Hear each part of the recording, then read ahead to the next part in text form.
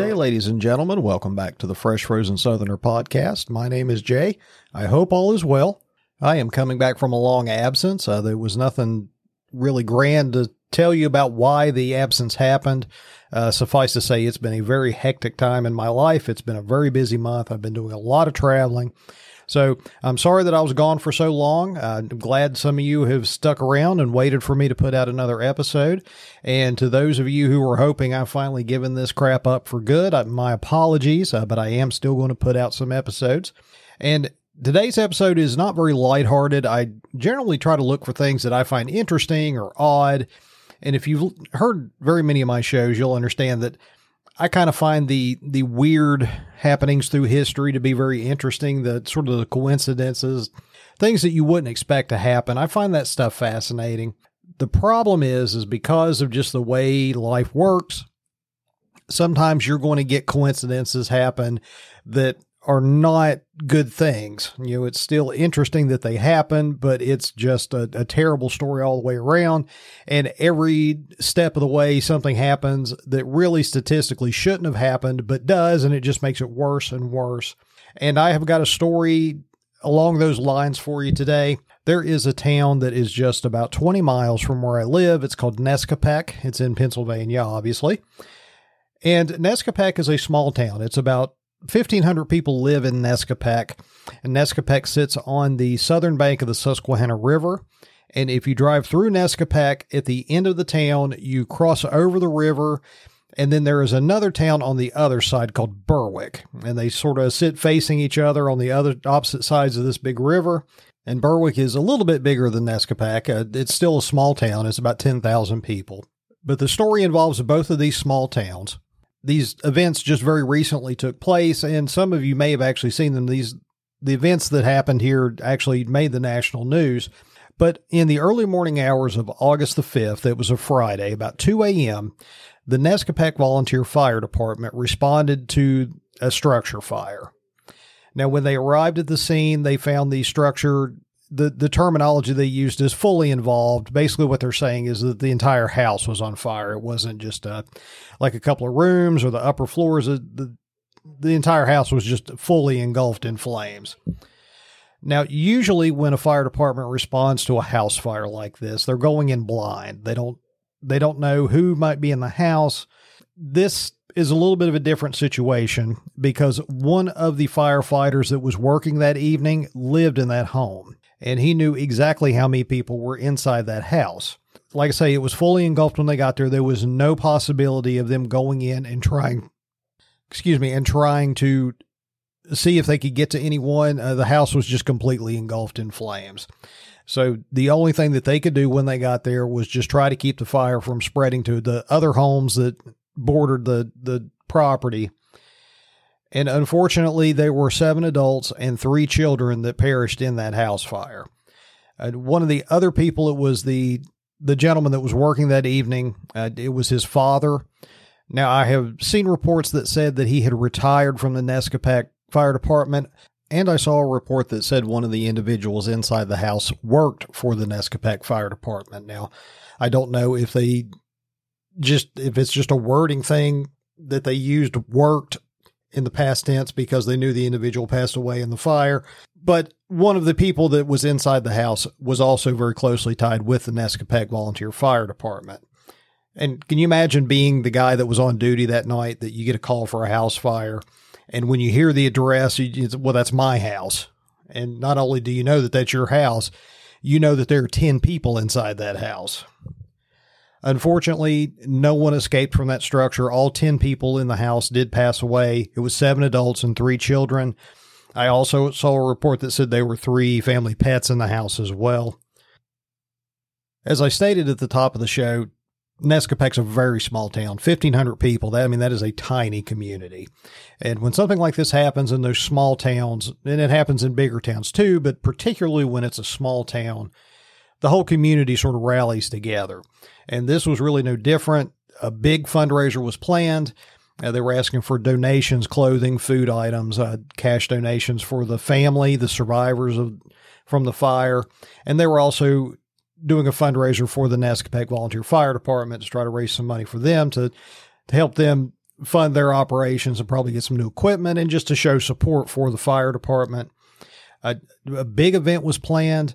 It was decided they were going to have it in Berwick, just across the river. They chose a spot, or a local bar volunteered to have it on their site. The bar is named the Intoxicology Department, and I'm kind of on the fence on that name. I don't know if I think that it's clever or if they're just trying too hard. I can't decide how I feel about that name. It's at first blush, it's actually kind of a clever, but I don't know. There's just something about it. It feels like they're trying too hard. But the event was planned for Friday, August the 12th, the following Friday from the house fire. And it was a pretty big deal locally. One of the local DJs, a woman named Melissa Kroenke, was going to be there. She is also a pretty well-known local musician. I don't know if she was there playing or if she was just doing a public appearance to try to help the fundraising. But you had local celebrities. It was very widely advertised. A lot of people knew about it. The event was set to kick off at noon, I believe, and it was going to last for the entire day. I think they were supposed to run until about 9 o'clock that evening, or maybe even a little bit later. About 6:15 that evening, the local 911 dispatch received an emergency call that a vehicle had driven through the crowd at the fundraiser. When police responded, they found 17 people that were seriously injured and one woman that had died from being struck by this vehicle. And of course, the police started a massive search in the area looking for the car. 5 of the individuals that were involved in this attack had to be med flighted. A couple of them were children. Like I say, one woman did die. She had children of her own. I don't think her children were any of the ones that were involved in the hit and run. At some point while all this was going on, 911 received another emergency call stating that there was an active shooter. Somebody reported shots fired. Now, state troopers responded to this as well. That turned out to be a false alarm. I haven't really heard anything about what the meaning of that was. I don't know if somebody heard something, and with all the other craziness going on, they just kind of panicked and thought, I better call 911, or if it was just somebody wanting to throw a monkey wrench into everything else that was happening and just trying to be an asshole. I have not heard anything else other than the fact that police investigated the active shooter call, and it turned out to be a false alarm. Shortly after that call came in, 911 received another phone call saying that there had been a single vehicle accident in Nescopeck. When police arrived at the scene of that, they found a young man that was attacking a woman. The police that responded to this incident said that when they arrived on scene, the young man was hitting the woman with a hammer. Unfortunately, they did not get there in time, or they probably couldn't have got there in time, but the young man did kill the woman. He actually beat her to death. He had a hammer. Once this young man was taken into custody, police that were investigating the scene noted that the vehicle that was involved in the accident was also the same vehicle that had driven through the crowd at the fundraiser in Berwick. Now, when all these things originally happened, of course, there's all kinds of rumors and everybody's sort of in a panic, and it's hard to really get the good information and separate it from the bad. But initially they were saying that this individual may have been responsible for the house fire, because initially it was reported that the house fire, the start of, or the cause of the fire, seemed a little bit suspicious. I have not heard anything concerning whether or not this is an active arson investigation at this point. From what I understand, pretty much any house fire that involves the death of a person is going to be pretty heavily investigated. I don't think at this time that they think the house fire was arson. I think it was just unfortunately a house fire. But because they had announced that the cause of the fire was going to be investigated, and then this mass attack happened, a lot of people were trying to connect the hit and run driver with the house fire. At this time, it does not look like there's any kind of connection. And that's why I was saying that you just get these crazy coincidences in life sometimes. And this is just, why this guy would choose this day to have his mental break. And I understand you don't choose to do that, but the chances that this guy has this type of mental break and just decides that I'm just going to run some people over, and it happens to be a fundraiser for incredible tragedy that just happened a week ago. Stuff like that doesn't happen every day. Now, we do have a little bit more of the story now. Like I said, this happened about a month ago when I'm sorry, I haven't given this jackass his name yet. But the driver of the vehicle is named Adrian Oswaldo Sura Reyes. He lived in Nescapac. It was actually his house that police apprehended him at. He's a 24-year-old man. And what happened that day was and this is what he says led up to the event. So whether this is just a story he's making up or how everything actually happened. But apparently he had been fighting with his mother quite a bit for the past few months. And they had had a big fight on the day of the 12th, the same day as the fundraiser. After the fight, he went and got in his car and he was driving. And according to what he says, he saw the crowd at the fundraiser as he drove past, turned around and went back to the location and drove his car through the crowd. Now, once he did that, he said that he drove back to his house. And when he got to his house, he saw that his mother was standing out on the street and he ran her over with his car. Now, he did not kill her. But he did strike her with his vehicle. And once he got out of the car and saw that she was still alive, he had a hammer in the car. He got the hammer and proceeded to start hitting his mother in the head with the hammer. Now, when he arrived at the arraignment and was being walked into the building, there were a couple of reporters there. They were asking him, of course, why did you do this? Now, he didn't stop and give his statement, but as he was walking into the courthouse to see the magistrate, he told one of the reporters, "I'm sorry," which I'm sorry, considering what he had done and the circumstances that led up to him having a crowd to run into. I mean, I'm sorry. That doesn't even, I don't mean to say that it's not enough for him to say that. I'm saying that it's almost insulting for him to say that. But Mr. Reyes at this time has been formally charged with both the murder of his mother and the murder of the woman that died at the toxicology department. I don't know why he's not being charged with attempted murder or something for the 17 people that he ran over when he drove through the crowd.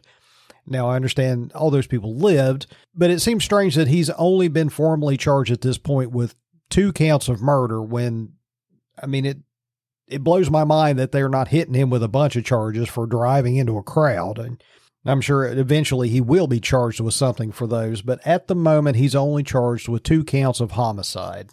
But just the fact that he was angry and he saw a crowd of people and he thought, you know what would be a good way to blow off a little bit of steam is if I just plowed through those people right there. There has been a change in the way our society functions over the last 30 years. You know, when I was a kid, you didn't hear about this stuff. And the anti-gun people are all up in arms over these mass shootings.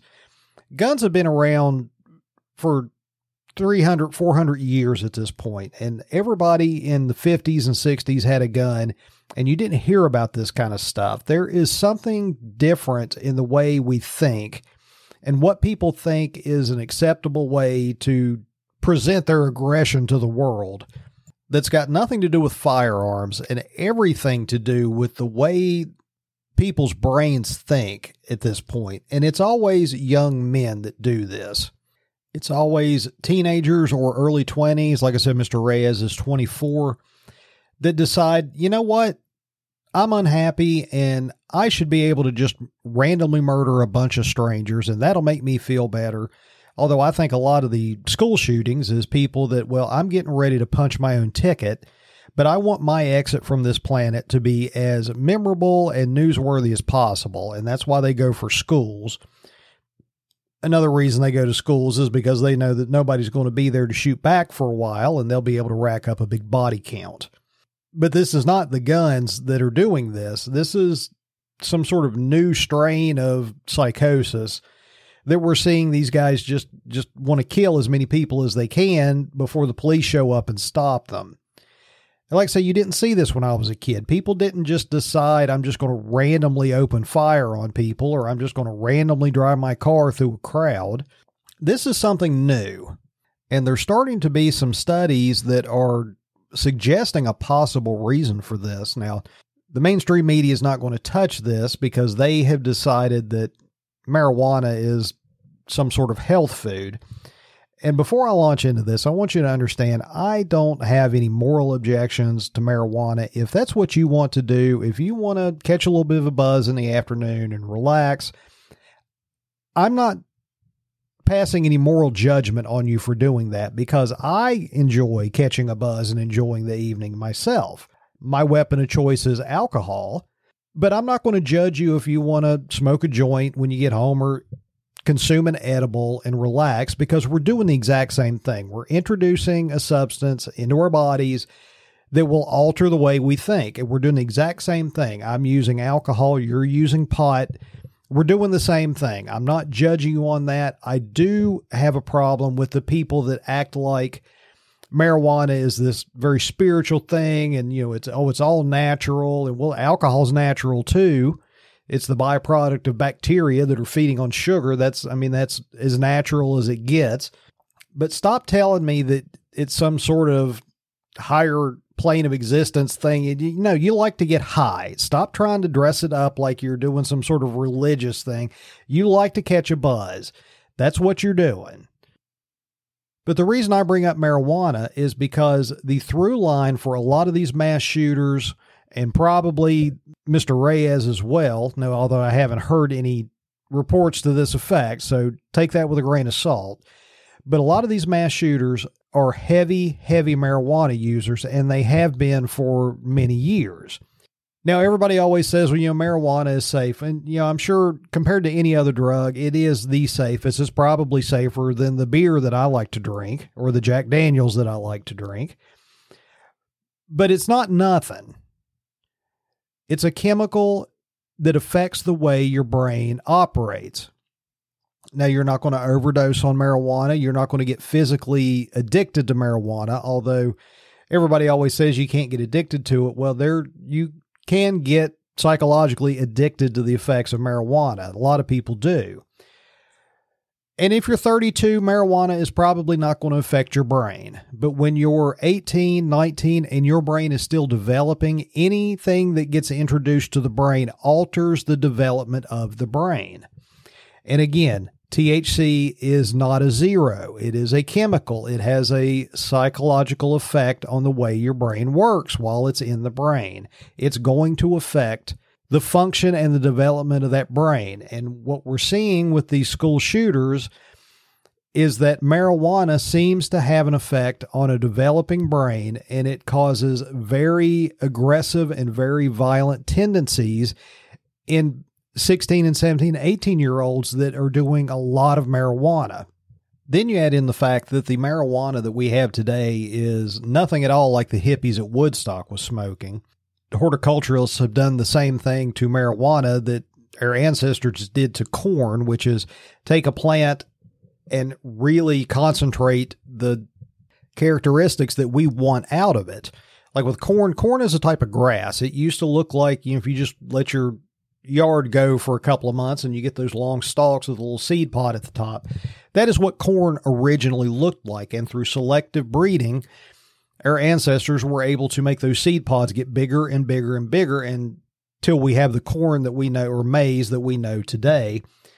They've done the same thing with marijuana. The THC levels and the psychoactive chemicals that you get when you use marijuana is much, much more potent than it used to be. And so and plus our society has become very accepting of marijuana. It's much widely available. My state of Pennsylvania, it's not legal for recreational use yet. It probably will be in the next year or the following year. My home state of Virginia just passed a law making it more or less legal. I think Virginia actually said that you have to, you can have it, you can use it, but you have to grow it yourself. They don't allow you to open up stores and dispensaries like a lot of states do. But pot was treated like the boogeyman for a long time, and now it's become very acceptable. It's become very available to everybody. Like I say, Pennsylvania, it's not legal yet. They're kind of in a gray area. There's a lot of places that sell CBD edibles. Now, I'm not sure what the difference is. It's not THC, but it has similar effects.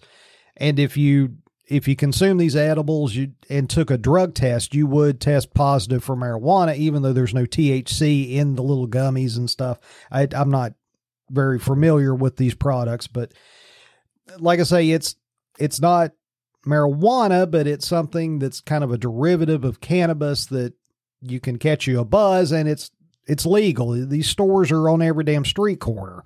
And I'm not saying that weed should not be legal. Again, I don't care if you want to use weed. And a 40-year-old that wants to smoke a little weed, that's not going to turn them into a sociopath. But you have to understand that there is a good and a bad to pretty much everything. Again, I drink alcohol. Beer is good. Beer and alcohol has driven our society to a much greater extent than most people understand. For most of human history, the water that you had to drink would kill you. There was all kinds of pathogens in the water. We didn't have a clue what a germ was or how it could affect us. If you drank the water, a lot of people would be sick all the time. A lot of people would die. But if you take that water and you brew it into beer, or you ferment it into wine, or you distill it into liquor, the alcohol in it kills all the germs in the water, and it makes it safe to drink. We always kind of think it's crazy that people in Europe in the Middle Ages, they would drink all day long. Well, drinking the water would kill you, but the beer tasted good and went good with meals, and you didn't get sick from drinking it unless you drank a gallon of it. But at the same time, I understand that I shouldn't drink a six-pack and get behind the wheel of a car. You have something that is good, and in that situation, it's a very bad thing. And it's looking more and more like these teen males, and again, it's males. You don't hear about women do any of this crazy crap. Young males should not be smoking a lot of weed, and unfortunately, that is sort of the societal norm now. So we're going to see more of these mass attacks. And again, you're not going to hear about this on the news because the mainstream media is very far left, and the left has decided that marijuana is this fantastic thing. And in most cases, it probably is. In this case, it is not. And if we want to solve the problem of these mass shootings and these mass murders, we need to look at what might actually be the problem instead of just these knee-jerk reactions of trying to treat the symptoms, because that's not going to help anybody.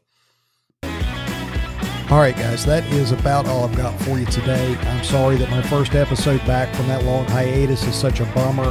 I'll try to have something a little more lighthearted for the next one. All right, guys, I hope you enjoyed the show. If you did, please leave me a like and a comment. And as always, if you'd like to subscribe, that'd be greatly appreciated. You can leave me a comment at freshfrozensoutherner@gmail.com or on the Fresh Frozen Southerner Facebook page. All right, guys, I hope you enjoy your weekend. I hope everybody had a great Labor Day weekend. Getting ready for fall. It's football season. That's always a good thing. Hunting season's just around the corner. All right, guys, have a good night. I will talk to you very soon. Thank you very much.